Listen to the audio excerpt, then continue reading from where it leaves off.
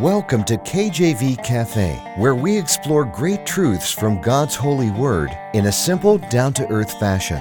Romans 10:17 shows us where faith comes from. So then faith cometh by hearing, and hearing by the word of God. Let's grow our faith together in the cafe today. Our program is hosted by Pastor Clark Covington and brought to you by Heartland Ministries. Grab your Bible and a hot cup of coffee or tea and join us now as we explore God's holy word. Amen. Glory to God. Welcome to the program. Welcome to the cafe. Great to have you here today. Hopefully you are having a wonderful week, a wonderful day. It's so good to be here. We thank God for you today. Know that I will be praying for you today. I'm going to say a prayer for all the radio listeners today. And so maybe God will hear that prayer and bless you. I don't know. But either way, I'm thankful you're here. I'm so thankful you're here. Today we are talking about a wonderful topic, and that's Christ's love. We're wrapping up a 5-part series. It was going to be 3 and then 4. Now it's 5, but it's okay because this part is unique really to the rest. We're wrapping up a 5-part series on God's judgment, his righteous judgment, and how anything is possible with God, or you want to say it the other way, nothing is impossible with God. What does that mean? That means that even in this wicked world, he can and will righteously judge as he should. Amen. As he should. And just because we don't understand his righteous judgment, or maybe it's hard for us to comprehend his long-suffering nature. I don't know about you, but if you're in the book, you're in the Bible, you'll probably get pretty mad looking at the ways of the world, looking at any kind of media story, any billboard, any behavior you see that's just so against God. And you may desire God to come back. I know I do. Many days. I don't know. I think it was last month. It was every day, God, just come back. Lord, come back soon. But then I think back, well, what if someone was praying that prayer? Surely they were, 20 years ago. 20, maybe 25 years ago, and I wasn't saved. And the Lord said, all right, I'll come back. Well, then I would have been headed for hell. Amen. And so I know there are people here today that the Lord is waiting for them to come and be saved. And his long-suffering nature is sufficient to keep him waiting that long. When we, being impatient, frail, fleshly humans, would have come back a long time ago and dropped the hammer on all this wickedness. He has been so patient. Yesterday, I believe it was, maybe it was 2 days ago, we pulled up to the driveway. There was a rainbow. Matter of fact, a double rainbow at the end of our street. It was beautiful. And it just reminded me of God's promise that he's not going to flood the earth again. He did that in the times of Noah, amen, and wiped everybody out except Noah and his family and his kids' wives and so forth, and the animals, wiped everything out. He's not going to do that again. But you know what he is going to do? He's going to come in the clouds. That's called that blessed hope, amen. He's going to come in the clouds. And when he does, he's going to call his church home, amen. That trumpet sound will blow.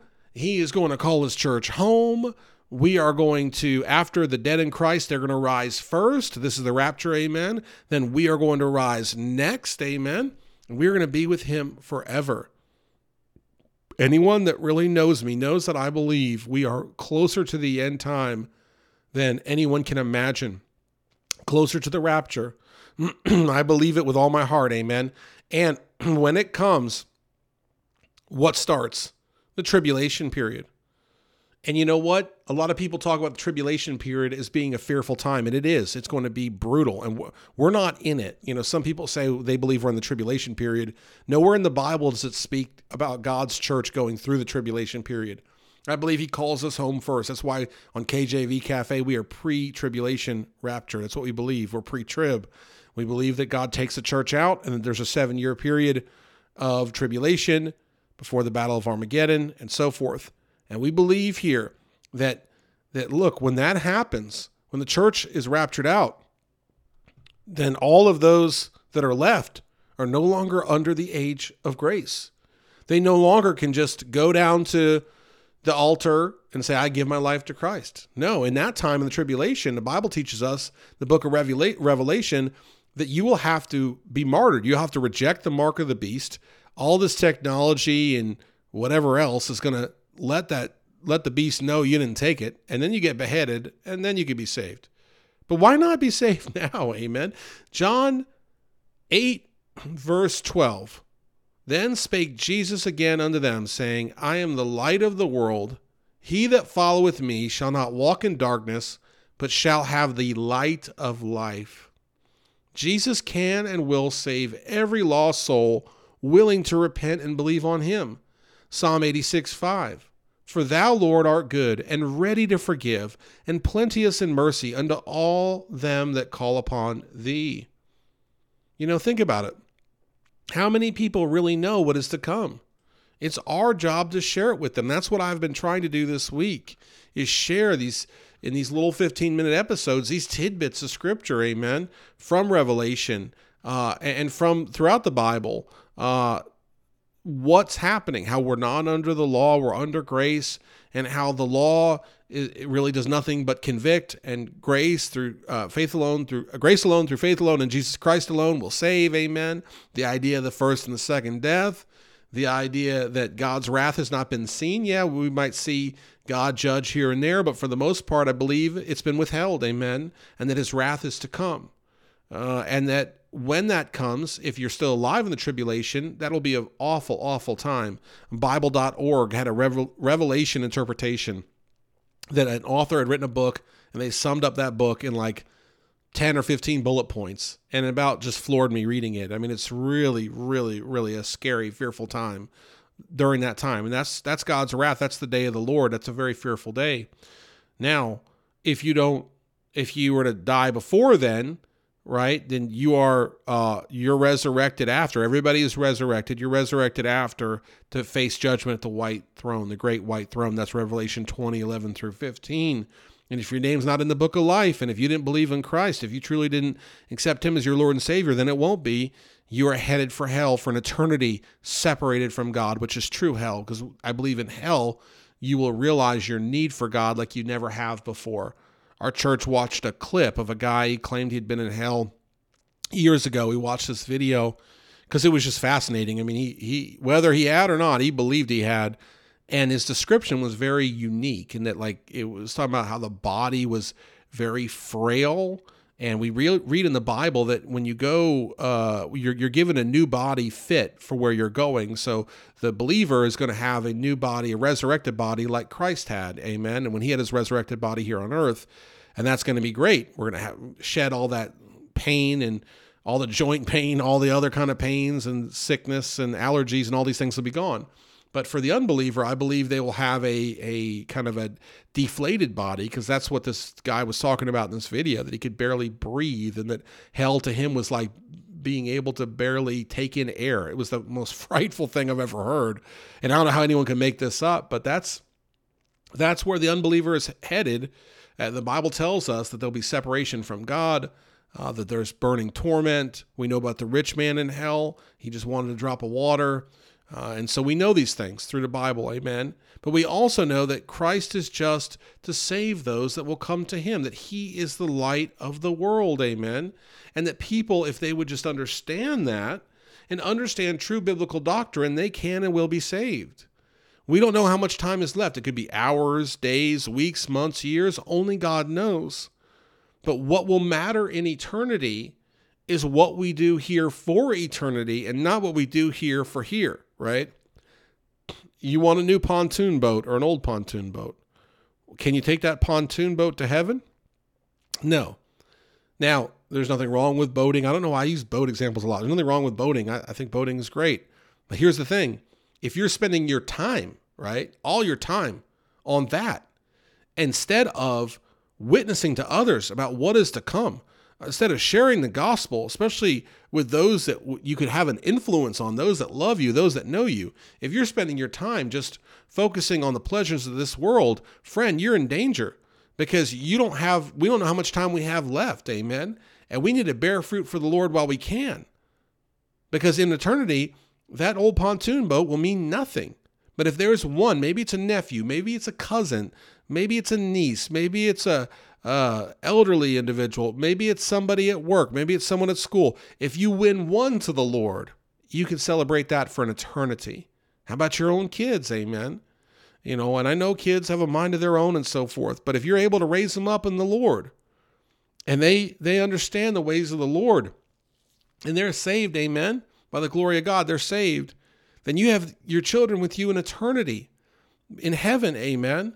And that's why if you care about your kids, you'll be careful with what they are, especially the younger ones.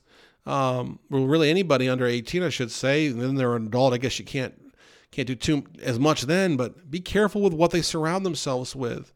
These things of the world, amen. I'm a parent of young kids and teenager, and I struggle with this because I see how quickly the world creeps in. And I don't want that influence. And at the same time, I know what it's like to make everything taboo. And you can't touch anything, and you can't do anything. And then, of course, they're going to want to do it more. So you have to walk that fine line. But just teach them the ways of God, the things of God, who He is, His great love for them. Share with them the scriptures. Let them apply it to their hearts. Make it a priority in your household. Because we don't know when the day is going to be here, when it's too late, and we can't do anything else. And tell me, if you have a recollection of this time when it's too late, you will regret not doing more if, in fact, you spent your time seeking the things and the pleasures of this world. I think one thing everyone can agree with in these last days, seeing the great inflation, seeing the great pandemic through, and seeing all of the problems, wars and rumors of wars and conflicts and struggles and all of these things happening that, quote, have never happened before or are like nothing anyone's ever seen. I think we all can agree that these times are showing us that something is changing in this world, that the end is near, and so if in fact it is near, are we about our Father's business, sharing the love of Christ and letting people know that Jesus is the light? We can't force them to be saved. And we can't be obnoxious about it or forceful. We can't argue anyone into salvation, I don't think. We just have to present it in a loving and kind way and answer questions and share our testimonies. Matthew 5:20, for I say unto you that except your righteousness shall exceed the righteousness of the scribes and Pharisees, ye shall in no case enter into the kingdom of heaven. Well, why would the Lord say that? Because the righteousness of the Pharisees and scribes was one tied to the law. They were trying to live by the law, the letter, and the letter doesn't do anything but condemn or convict. And so we need to have a righteousness that believes in Christ and what He did on the cross. It's a finished work, amen, it's done. And that He is alive today, and that we truly believe that, and we put our faith in Him because we know that we have a need. And when we have that great faith in Christ, He will then work a right spirit about us to do these things I've mentioned in this episode, of witnessing to the children, of witnessing to friends, of having that Holy Ghost conviction to do the Father's will before it's eternally too late. Oh, how we should be on fire for God in these last days. And oh, how people should know that to be on fire for God, we have to be close with God. The Bible says, draw nigh to Him and He'll draw nigh to you. Cleanse your hands, you filthy sinners. Amen. We got to cleanse our hands. We got to repent. We got to get right. We got to accept Him as Savior, and then we have to go through that sanctification process where we repent for our sins and we agree with the Lord and we don't do them anymore. We seek His face, we seek His will, and then we'll be fit for use. We'll be fit for use with God because we're saved by grace alone, through faith alone, in Jesus Christ alone, and we know that faith without works is dead, as James tells us. So let's get on fire for God in these last days. Let's realize that Jesus Christ is the light of this world, and let's share that with everyone we know. And that will be the best use of our time until He calls us home, which I believe is very, very, very soon. I thank you so much for listening, and tune in next time for a new episode of KJV Cafe. Take care, God bless, and amen. Thanks for listening to this episode of KJV Cafe. Have a question for Pastor Clark? Email him directly at clark@enduringpromise.org or visit kjvcafe.com and click the envelope button on the homepage. Our program is hosted by Pastor Clark Covington and brought to you by Heartland Ministries. We'll close today with Psalm 119, verses 166 through 168. Lord, I have hoped for Thy salvation and done Thy commandments. commandments. My soul hath kept thy testimonies, and I love them exceedingly. I have kept thy precepts and thy testimonies, for all my ways are before thee.